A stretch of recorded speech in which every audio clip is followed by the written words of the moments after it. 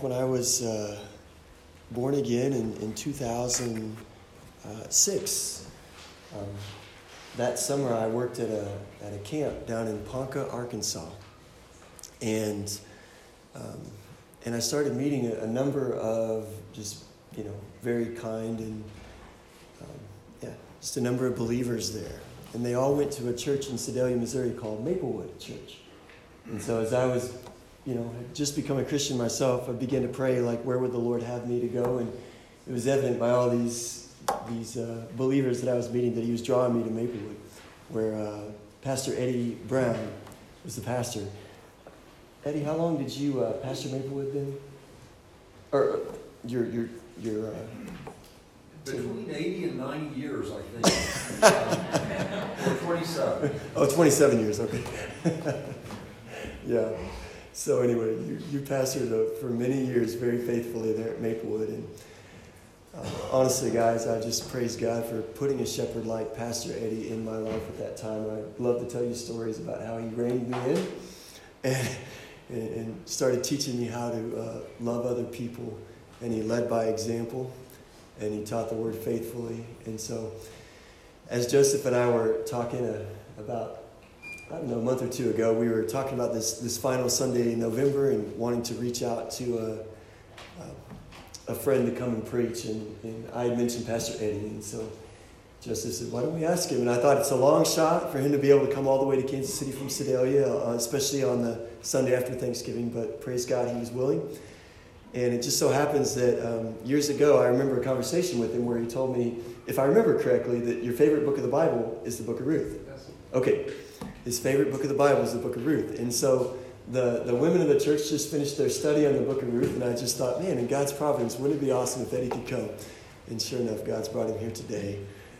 And I even messaged him this morning and said, Pastor Eddie, don't even come. The weather, I'm just concerned about you driving all this way. And he sent me a text, and he was already on his way. And so I just thank God for his faithfulness and his desire to come and preach the word to us. So would you guys welcome with me Pastor Eddie Brown?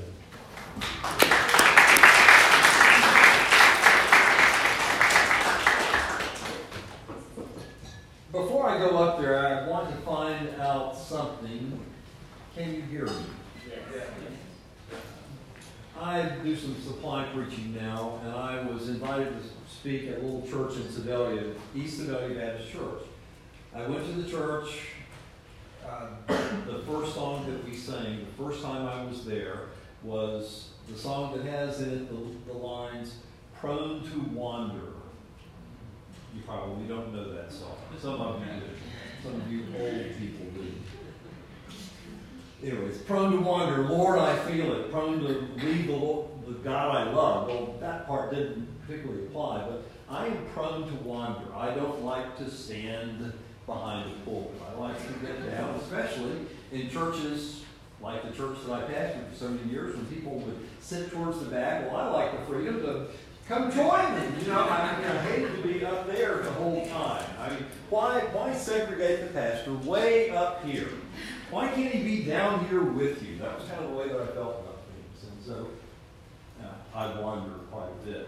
Now, is the phone set up to record? It is. Well, I promise you, Samuel, I will go up there. Well, they can hear you online, too, from the front, Pastor. Okay. Okay. We might have to chain you up there today and just kind of tie you to the pulpit. Years ago, I got a magazine from the seminary that I went to, not as good as Midwestern Baptist Theological Seminary. Some people attending there, I believe, and some did. A place called Dallas Theological Seminary. And in this magazine, it showed a cartoon. It showed someone introducing the speaker for the day. And the speaker who was introducing the speaker for the day said, and he's from Dallas Theological Seminary, so I know that he's marvelously prepared, he's studied, he's just ready to go. And then it's a split screen in the cartoon. You can see behind the curtain, you can see this guy that's over scribbling furiously, trying to come up with the message. And then the one introducing the speaker says, and I'm so looking forward to what he has to say. Well, I'm looking forward to finding out what I have to say today as well. The problem with asking me, Samuel, a month in advance or 6 weeks in advance is I have too much time to think. And I think, well, maybe I could approach it this way. How can I approach the book of Ruth? After all, it is an amazing book in the Bible. And yet there's so much in it. And I would like to cover the book of Ruth in one session. That's what I'm trying to do today. Is there a Cowboys game today? There is? What time? What time? I'm just trying to find out when I need to quit. I canvassed some of the people here this morning, and I asked about how long does Samuel preach, and some I think there were senior sheets that said 2 hours or so. They really weren't sure. Samuel, I was under the impression that you always try to keep it under an hour. He fails. Well, I'm aiming for under an hour. So, this is a book that I want to leave with. I brought it today. I must leave with it. Please help me. Putting it down here in case it isn't used.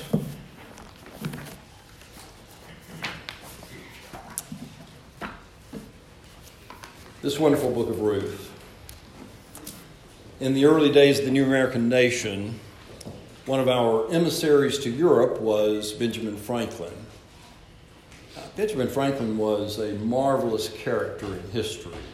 You may be familiar with the name Walter Isaacson. He is a biographer, a historian and biographer. He has written biographies of great men, among them Leonardo, Walter Einstein, Steve Jobs. Think of that. He puts Steve Jobs, founder of Apple, in with this group of people. But one of his best biographies is his biography of Benjamin Franklin. When Benjamin Franklin was an emissary for America during the Revolutionary War, he was sent to France particularly to try to raise funds to fund the war against the British. While he was there, he spoke with many people, the intelligentsia of the day, and the people who were so terribly impressed with themselves, aristocratic people mostly. As he dealt with them, he decided that he would introduce them to a work of literature that he had come across. And he read aloud to them a little book. He described it as an Oriental tale, a love story. And they were all amazed. And some said, well, wherever did you find this wonderful story? And you can imagine their surprise when he said, in the Bible, it was the book of Ruth. Obviously, the intelligentsia, the aristocratic people, the philosophers, the people who were enlightened in Europe did not know anything about the Bible. Well, please turn with me to the book of Ruth.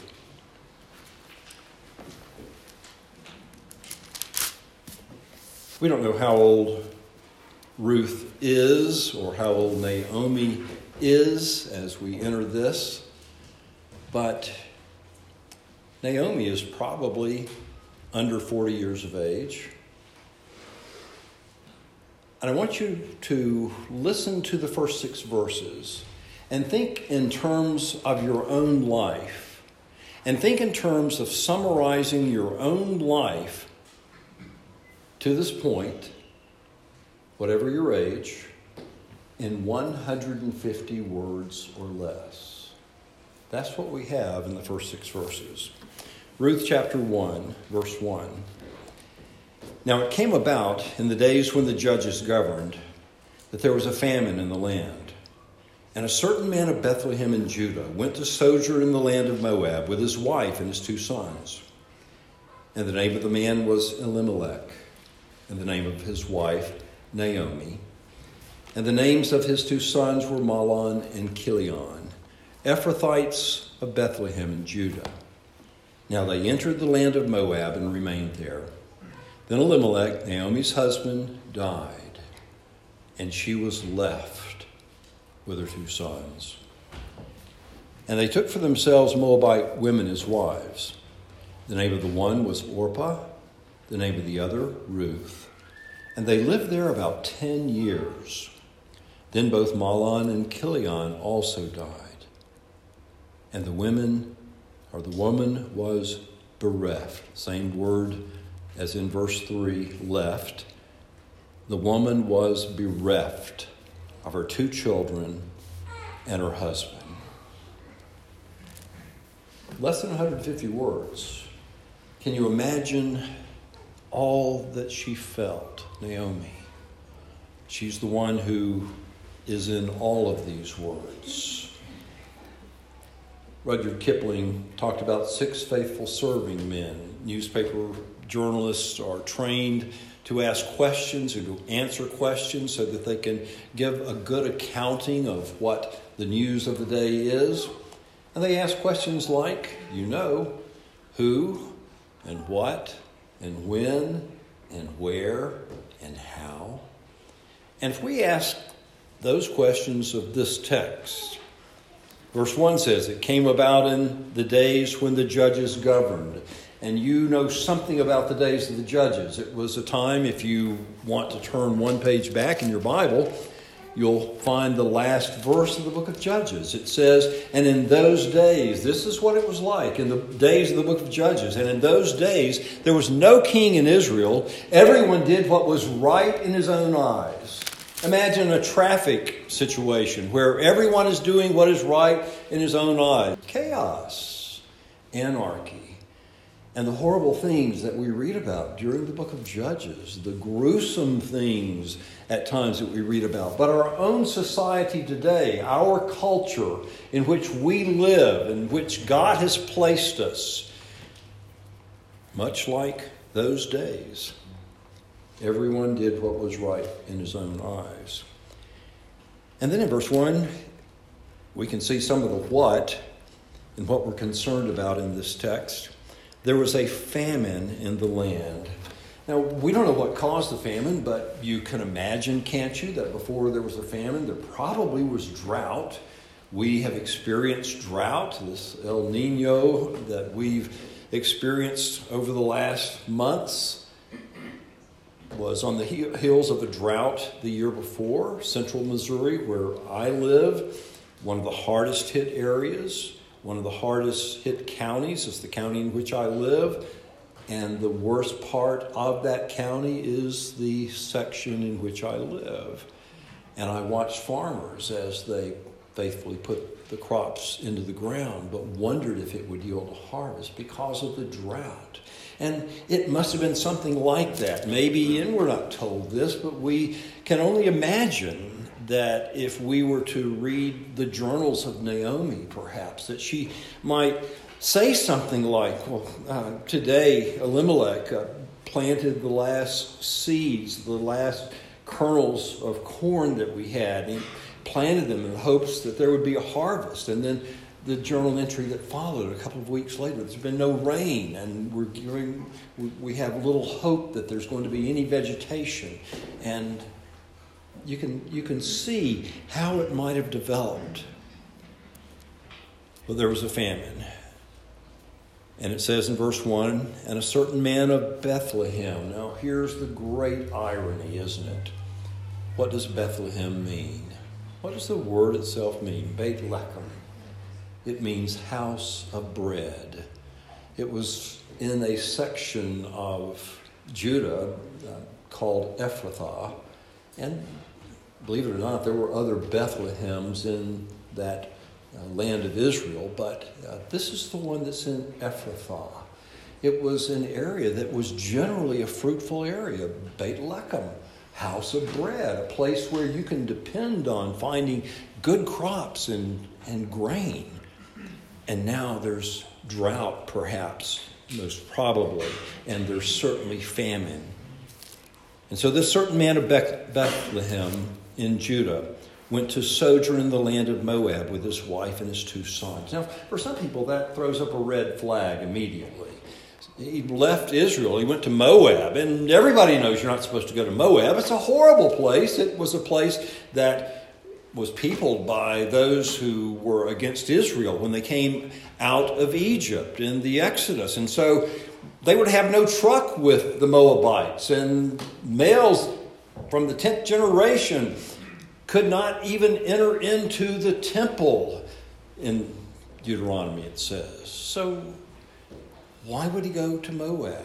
Surely this was against God's will. And of course, the Jewish rabbis assumed that it was against God's will. And they proclaimed that he had left God's will and that was why all the horrible events that we just read about took place in their lives, because he left the land of promise and he went to the land of Moab. But we're not told that in the text. What we are told in the text is, however, that everyone did what was right in his own eyes. This is not a time period when people had the Word of God. We have the Word of God.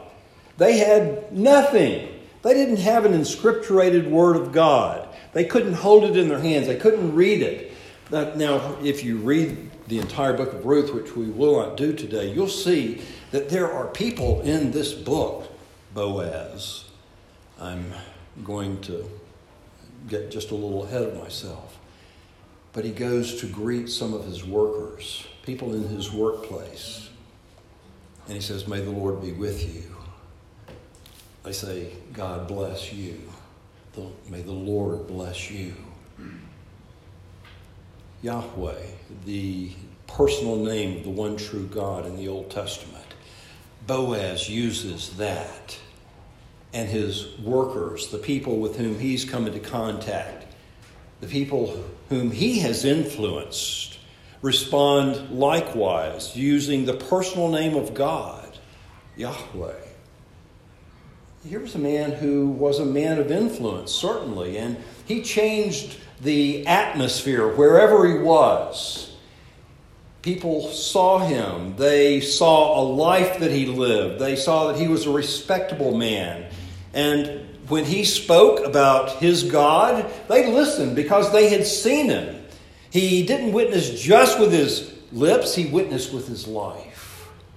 And so his witness was effective and it was used. And people's lives very likely were transformed in that little area, even in this horrible period of the Judges. But I get ahead of myself. Well, it says that this man from Bethlehem went to sojourn in the land of Moab with his wife and his 2 sons. And I can't tell you that it was against God's will for them to go to Moab, because I don't think that it was. When you read the whole book and you see what God orchestrated with his sovereign power and all of his providence, you see what God was working. Why wasn't it even a part of his plan, even to the point of using something terrible like a famine, something awful, something tragic like a famine to bring about good? God so great. The Puritan Thomas Watson said, God can strike straight with a crooked stick. He can accomplish his means and his ends, rather, with means that are less than perfect. With people like us, you and me. In verse 2, and the name of the man was Elimelech, and of course his name means my God is king. And the name of his wife Naomi, and her name means something like pleasant or pleasantness. And their 2 sons, and Mahlon and Kilian, and their names mean like this life is tough and it's not going to turn out well, and these are desperate times and sickly, just communicating that things are tough. And they entered into the land of Moab and remained there. In verse 3, then Elimelech, Naomi's husband, died, and she was left with her 2 sons. Now, I don't know what your life experience has been. I don't know what difficulties you've suffered, what losses you faced, what tragedies you've endured. You've certainly endured some. You understand something about grief. Your life has not been perfect. You've had to adjust. You've had to face things that you did not want to face. But here is a woman, and again, we don't know exactly her age. They married young in that day. 14 or 15 is not out of the ordinary. She had 2 sons that then married. They could have been born to her when she was 17. They could be 15 or 17. She could be 35 years old. And think of the tragedy that Naomi has now faced and suffered in 35 years of life. What would you feel? What would be in your heart? What would be in your mind? What would you think? What would you think and then find yourself horrified at? How can this be in my mind? I don't want to think that. I don't want to think bad thoughts about God. I don't want to be angry at God. We don't know what was in her mind, at least not yet. We do hear it later in the tale. But we're looking at all that has taken place, and one of the questions that we would very naturally have would be a question that she asked. We know. Why did this happen? Why me? Why this? Why now? Now, sometimes in life, you live long enough to see the answer to that. Sometimes you don't. We can think of the story of Joseph. Of course, in the book of Genesis. And we could remind ourselves that Joseph was sold into slavery by his brothers, half-brothers, some of them. Sold him into slavery, into Egypt. They hated him. They were jealous of him. He was the favored child.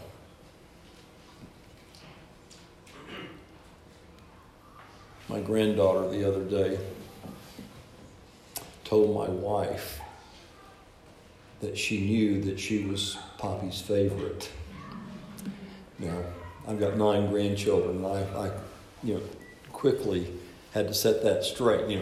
I love all of my grandchildren equally. You're all special, but I have one that thinks she's really special. She's the one that comes and has lengthy conversations with me. So you be the judge of whether that's special or not.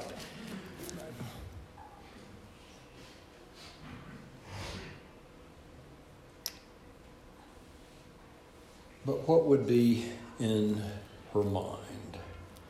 She loses a child.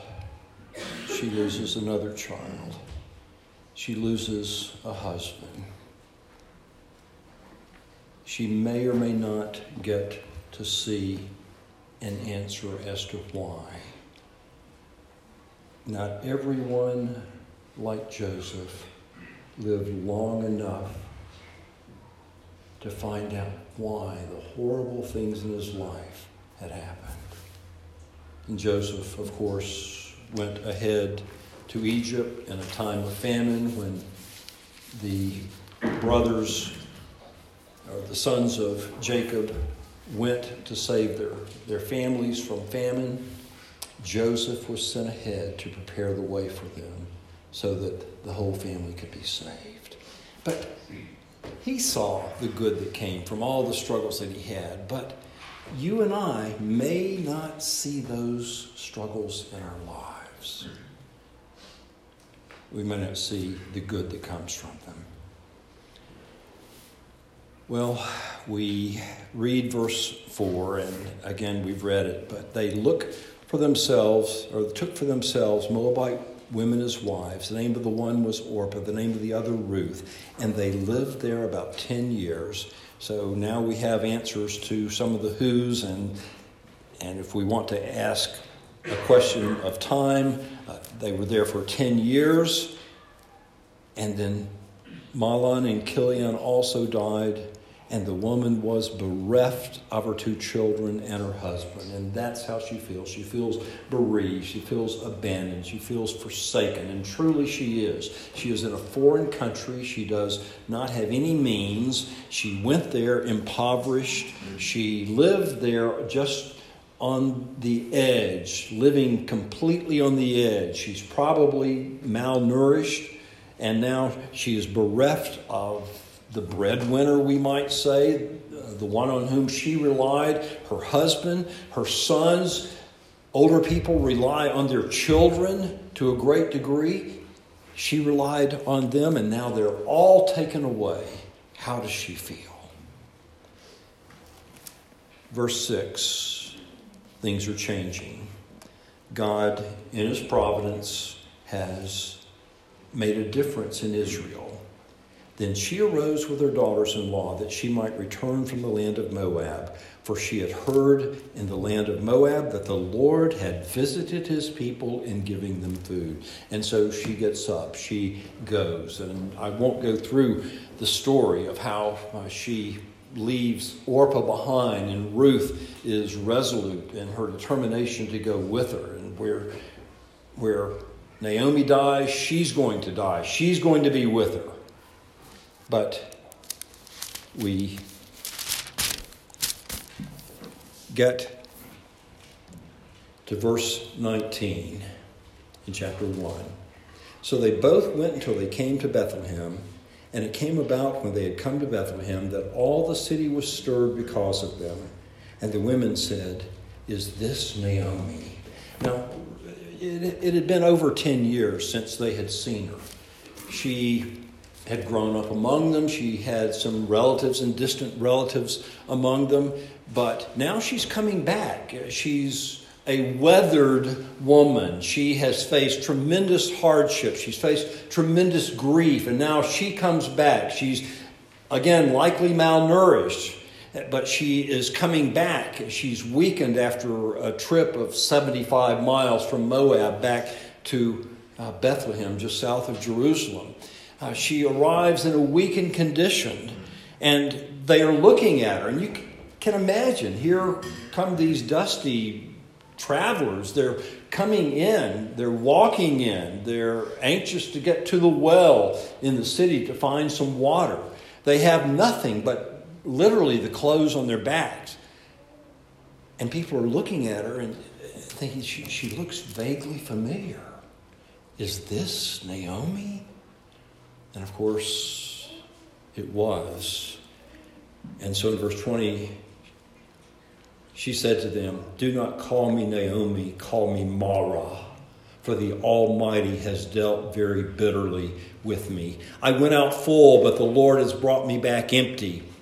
Why do you call me Naomi, since the Lord has witnessed against me and the Almighty has afflicted me?" So now if we were reading in her journals again, we would read things just like this. Those private thoughts, the things that you don't want to be out there in public, the things that you don't want people to know that you think, and you're horrified that you're thinking those things, but she's thinking those things. Why me, and why this, and why now? And Lord, why did you let this happen? It feels as though you've gone out against me. The Almighty has turned against me, and he's stretched out his hand against me. And how can this be? But that's what she's feeling. She went out full with a husband. She had 2 sons, and her family felt full, and she felt whole. And they were taken away from her. And so now she feels empty, and she comes back empty, she says. In verse 22, so Naomi returned, and with her Ruth the Moabitess, her daughter-in-law, who returned from the land of Moab, and they came to Bethlehem at the beginning of the barley harvest. Now, Naomi had a kinsman of her husband. So In verses 22 of chapter 1 and verse 1 of chapter 2, the narrator is telling us something that Ruth does not know about. Naomi knows it, but she hasn't thought about it yet. But the narrator is preparing us for what follows. And what follows in chapters 2 and 3 and 4 are some customs that are very unusual to us. Again, it speaks of things like gleaning. You haven't gleaned lately, most likely, but in this society, God's provision, according to Deuteronomy, according to Leviticus, for those who were bereft, as Naomi was, those who were orphans, those who were widows, they could go into the fields that were being harvested. And you know this, you understand this. And they could pick up that which was left behind. And that was called gleaning. So Ruth is going to glean in the fields.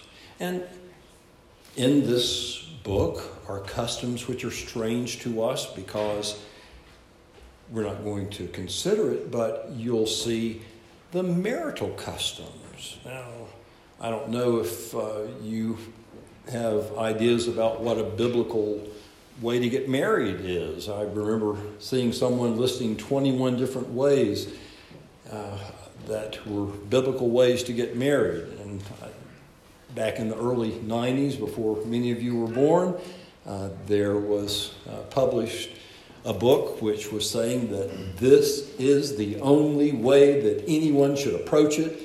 And it's through a system of courting, and guidelines were written down, and everybody had to do it this way or you weren't spiritual. And then someone went through and showed 21 different ways from the Bible that somebody had gotten married. Well, this is a very unusual way to get married. And you can read it in chapter 3. And then in chapter 4, there's an odd custom that we'll just briefly touch on. If someone was not going to help out a close relative, he would take off his sandal and give it to someone else who might. Again, just an odd custom, but those are the things that we're just going to fly past. In giving that sandal to his other cousin, he was signifying that he was not going to help the cousin in need. Okay, just briefly flying past those things. And now, the narrative continues in chapter 2, verse 1. The narrator tells us, now Naomi had a kinsman of her husband. The word kinsman, many of you will know, is the word goel. And the verb galah means to pay a ransom. There's generally the exchange of money involved in this sort of transaction. But the kinsman was a cousin, a close relative, who would help out another relative who had fallen into debt. It might be that land had to be bought back. Maybe it was mortgaged to the hilt.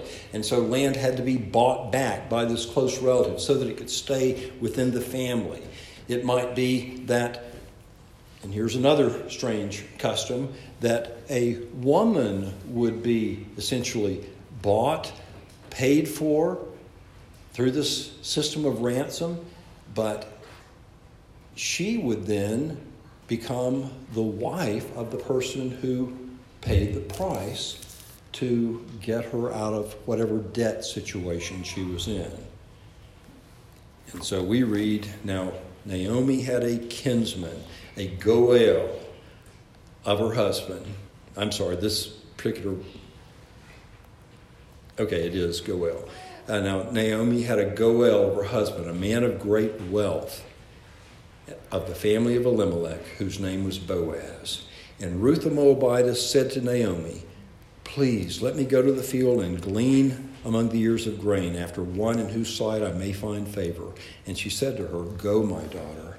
So she departed and went and gleaned in the field after the reapers. And she happened to come to the portion of the field belonging to Boaz, who was of the family of Elimelech. Now, isn't that a beautiful word?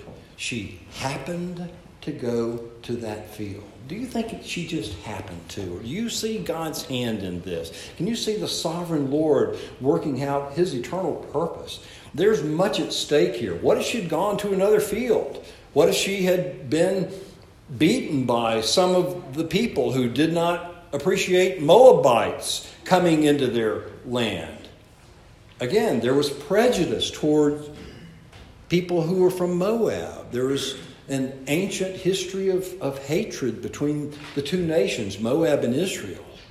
And now a Moabitess comes and she goes into this field. And she happens to go into the field that belongs to this close cousin of Elimelech. God is working.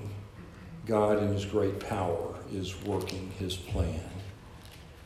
So what we continue to see is that God is so great, his plan is so marvelous, that he is willing to bring even a Moabite back to Israel to bring about our great salvation. Now, think in terms of an overview of the Bible, and some of you will be familiar with this, I'm sure, but I like to give an overview of the Bible in 4 words, and those words are very simply creation, fall, redemption, and recreation. If you think creation, God made everything perfect. He made everything beautiful. He made and created a state of shalom, perfect peace, everything just as it should be in the Garden of Eden. And then Adam and Eve chose against God. They rebelled against God. They sinned, and that was what theologians call the fall. And of course, everything unpleasant in our world came about after the fall, as God's bringing judgment into the world because of Adam's and Eve's sin. But immediately in chapter 3 of Genesis, where the fall takes place, immediately redemption is beginning. And you can see the early signs of God's redeeming humanity, God's working to bring about the repair, and God fixing everything that's broken in all of his creation.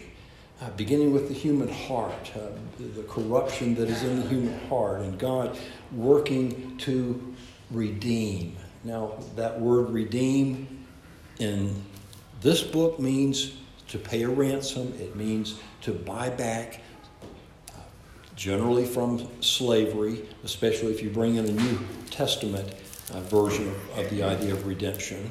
But God is working his plan of redemption, and you see it all throughout the book of Ruth, God finalizing that in the new heavens and the new earth in Revelation 21 and 22 in his recreation. But here, God is working redemption, and he does it through bringing a woman who is referred to many times as Ruth the Moabitess. She can't shake that name. She's got a negative title that goes with her name. Every time her name is mentioned, Ruth the Moabitess, she is. God brought her into his history. Now, what you see in chapter 2 is that she happened to go into the field of Boaz. Boaz is someone who is a close cousin of Elimelech, and he can play the role of redeemer, but he is not the closest person, the closest cousin, the closest relation. There is another one closer. And Naomi in chapter 3 tells Ruth that she should go and approach Boaz and seek him to be a redeemer for her, a goel, a kinsman redeemer for her and for Naomi, to help them out financially. There's that odd process. She goes up to the place of harvest in the middle of the night, after midnight. She lies down at his feet to signify that she is asking for his protection, for him to spread his wings of protection over her. And he says to her, don't let anyone know that a woman came here. And there are all sorts of explanations that go into this and questions as to whether anything untoward happened or not. But because we have two people of honor here, I believe that what is revealed in the text is all that takes place. You have her coming in the darkness. You have her making the request for redemption from this man of honor. And you have him saying, you will go home tomorrow morning before light. And first there's another possible redeemer that has to be approached. And that's what we see taking place in chapter 4. So in verse 4, now Boaz went up to the gate. And of course, the gate was the place where major transactions took place in any city. And he approaches those who are there, men sitting there.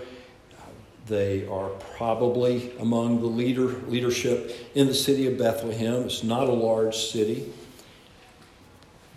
But he sat down there, and behold, the close relative of whom Boaz spoke was passing by. And he said, turn aside, friend, sit down here. And he turned aside and sat down. And he took the 10 men of the elders of the city and said, sit down here. So they sat down. Then he said to the closest relative, Naomi, who has come back from the land of Moab, has to sell the piece of land which belonged to our brother Elimelech. And so this closer relative says, yes, I want more land, I'll buy it. And then Boaz explains, now the moment you buy the land, you must also acquire Ruth the Moabitess as a wife. And at that point, he says no. That's when he takes off his sandal, he gives it to Boaz. And when he does that, there is his symbol, his public signal that he is not going to redeem Ruth. And now Boaz is able to do it. And he says, then I will redeem it. And you are witnesses that I am purchasing the field that belonged to Elimelech, and I am acquiring Ruth the Moabitess for my wife. Now, all of that took place in a matter of months through a couple of harvests, the barley harvest in mid-April and then on into June. But within just a few months, all of this has taken place. And it's a beautiful story of love. This beautiful story of redemption. But we have unfinished business. We think about the anguish that Naomi felt when she lost her husband. She lost her sons. She was completely impoverished. She came back empty. She had gone out full. And what's her heart like now? What's she writing in her journal at this stage? Well, at the end, we see a perfect resolution to that situation. Verse 13 of chapter 4. So Boaz took Ruth. She became his wife, and he went into her, and the Lord enabled her to conceive, and she gave birth to a son. Then the women said to Naomi, Blessed be the Lord who has not left you without a redeemer today, and may his name become famous in Israel. May he also be to you a restorer of life and a sustainer of your old age. For your daughter-in-law who loves you is better to you than 7 sons. She has given birth to him. Then Naomi took the child and laid him in her lap and became his nurse. And the neighbor women gave him a name, saying, A son has been born to Naomi. So they named him Obed. He is the father of Jesse, the father of David. Now you see Naomi, the grandmother, you see her sensing that she is full again. The emptiness and that feeling of emptiness and that anger at God, she's dealt with that. All that is in the past now. She's feeling blessed by God. She felt that as early as chapter 2, that God was restoring his favor and was taking care of her again. And now you see that this negative emotion of hers has been dealt with fully and finally. But still, why would God cause a famine? What can we see in the providence of God? Why would he allow that to take place? What is he trying to accomplish in human history? We read again in verse 17 that the son of Ruth was Obed. He was the father of Jesse, and Jesse is the father of David, the king. But that's not all that we know, because if we go to the New Testament, for instance, if you'll turn with me to Matthew's Gospel, chapter 1, Matthew chapter 1, and I don't know if that, yes. If you'll see that there are 4 names that are highlighted in this. It's a genealogy, and genealogies are terribly boring, and it's so easy to skip right over them, even the New Testament ones. But this one is the record of the genealogy of Jesus, the Messiah, the son of David, the son of Abraham. Abraham was the father of Isaac, Isaac the father of Jacob, and Jacob the father of Judah and his brothers. Judah was the father of Perez and Zerah by Tamar. Now, here is a woman. There are 4 women who are listed here. Of course, this culminates with Mary, who is the wife of Joseph, who is in the line of King David. And that becomes important because all of this genealogy shows us that Jesus, through his legal father, Joseph, had the right to the throne of David. But here is a woman mentioned, Tamar. And it's odd to mention women's names in genealogies in this society that really was a patriarchal society. It was odd that women would achieve that notice. But here's a name. And we skip down to verse 5. And Salmon was the father of Boaz by Rahab. Ever wonder why Boaz wasn't married? He's such a godly man. You can see it if you read the text closely, if you have the time to do that. But he's an older man by this point, and that's stressed in the text. He's impressed with Ruth because she didn't go after men of wealth or young men, he says, just because they were wealthy and young. He's implying he's old, and he was older. Why would he not be married? He's a catch. He's a man of substance. Why isn't he married? He was the son of Rahab, in the King James, the harlot. Now, Tamar's character was questioned. She was called a prostitute. Rahab was called Rahab the harlot. She too was a prostitute. And then you come to the next line. Boaz was the father of Obed by Ruth. Here is Ruth's name. Who is Ruth? Ruth the Moabitess. You've got 2 women who were sometimes spoken ill of in the Old Testament. And then you've got someone who is from another ethnicity that was from a country that was hated by Israel. And then we continue. And Obed, the father of Jesse, and Jesse was the father of David the king. And David was the father of Solomon. And there you see the name Bathsheba. But if you look at the original, it's not in there. Now, she was so notorious in the Old Testament that her name was not even included in the genealogy. She's referred to as the one who was of Uriah. That is, the wife of Uriah. And David, the king, committed murder, committed adultery. And yet God, in his sovereignty, chose to use Bathsheba to give birth to those in the line, ultimately of Joseph. the legal husband of Mary, the legal father of Jesus, and the one who gave to Jesus the right to sit upon the throne of David. How odd that these women, every one of them, with some question hanging out there about their character. And then you come to Mary. Do you recall those lines in John's Gospel where Jesus is speaking to Pharisees and he says that you are of your father the devil? And the Pharisees respond, we are not born of fornication, implying that he was.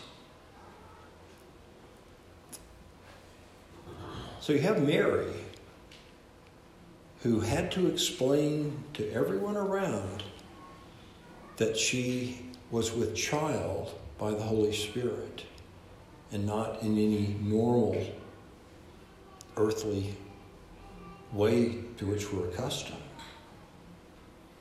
You have 5 women in the genealogy: Tamar, Rahab, Ruth, Bathsheba, and Mary, whose character was questioned.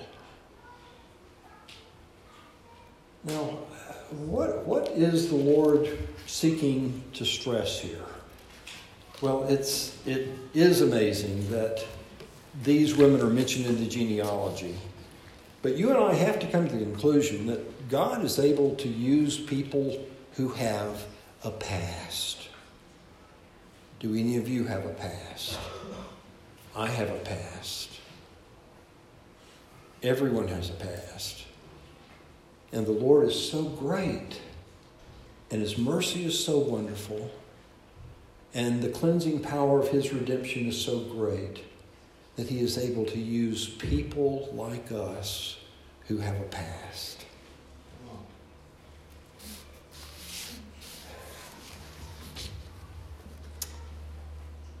And then we are still back to that issue of why. Why does God allow such tragedies in life? What can God bring about, or how can He bring about good from tragedies like horrible deaths, grief and loss? What can God accomplish through that? Here in Kansas City, if you were out and about, and what's today? Sunday, I guess. Yeah, Sunday, right? Yeah. Tomorrow, Monday, some of you will be on the highways, and you will be listening to the radio perchance. If you are running late and you're wondering about traffic patterns, you may be listening to Waze or some app, but you may listen to the radio, and if you're listening to the radio, you'll hear about the slowdowns in I-35 north. On the right shoulder, there's a car on the shoulder, and people are slowing down to look at it. Now, what does a car look like on the shoulder of a highway? Does it look a lot like cars out here on the side of the street? Parked beside your house at home, does it look a lot like those cars, just in a different place? What happens when there's a car parked on the shoulder? People slow down to look at it, but it looks just like a car parked any place else. But people slow down. But then there's someone who doesn't slow down. He just looks at it, and he runs into the rear end of somebody in front of him. But you've got an eye in the sky, and he's able to look at the whole scene and go all over the city of Kansas City and tell you about the slowdowns on all the highways, and he's able to see the big picture of everything in the traffic patterns. And he can tell you why there's a slowdown. And that might make you feel a little bit better to know why. Well, you and I don't always have that big picture. We don't always have the capability of finding out why in our lifetimes God allowed those horrendous circumstances, those tragic things that we endured, those things that gave us grief, that caused us anxiety, that sometimes made us angry. We have to confess sometimes we have been angry at God, like Naomi was. Sometimes it feels a little better knowing that good came from that suffering that we endured, that eye in the sky. And again, Joseph was able to understand why he had been sold into slavery, so that he could go to Egypt, so that he could line up resources, so that when his family was facing famine, their needs could be supplied. God did all of that. He says to his brothers, you meant it for evil, but God meant it to good, so that he could save the family alive, Joseph says. It helps when we know why, but we don't always find out why this side of glory. But God is at work in human history. The Lord uses big things. He uses little things. He uses hard things. He uses things that cause us to give him praise. But the Lord has a purpose in your life for what he allows in your life. Now again, here's a young woman who lost her husband. She was in great poverty. She finds a daughter-in-law who stays with her.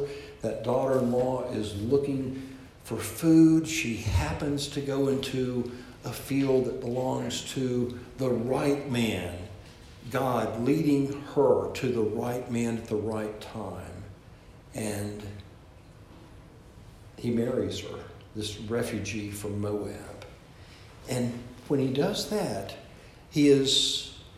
God is working to fulfill a prophecy that was made in the book of Micah, that his Redeemer, his Messiah, would come out of where? Bethlehem. This same place, the house of bread. And God was orchestrating all of this so that those people, Tamar, Ruth, Rahab, Bathsheba, Mary, could be in the lineage of the divine Son of God, the Messiah. And you have to look at Luke's Gospel, chapter 2, because God orchestrates human history there also. Because Joseph and Mary are up in Nazareth. It's, 40 miles, a hard walk, especially for a pregnant woman. And she probably didn't have a donkey. They were poor. But if you were pregnant, would you want to ride a donkey? But it's a long walk. But God brought them from Nazareth to Bethlehem. Luke's Gospel, chapter 2, verse 1, and it came to pass in those days that there went out a decree from Caesar Augustus that all the world should be taxed. And this taxing was first made when Cyrenius or Quirinius was governor of Syria.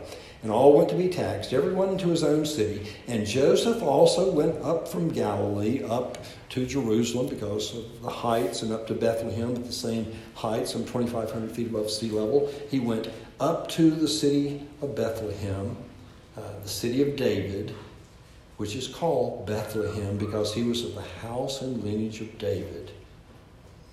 And then here we have God bringing this family, this couple, to Bethlehem for the birth of his own son in fulfillment of the ancient prophecy. 700 years before Christ was born, Micah prophesied that the Messiah would be born in Bethlehem. And here's God orchestrating human history to bring it about.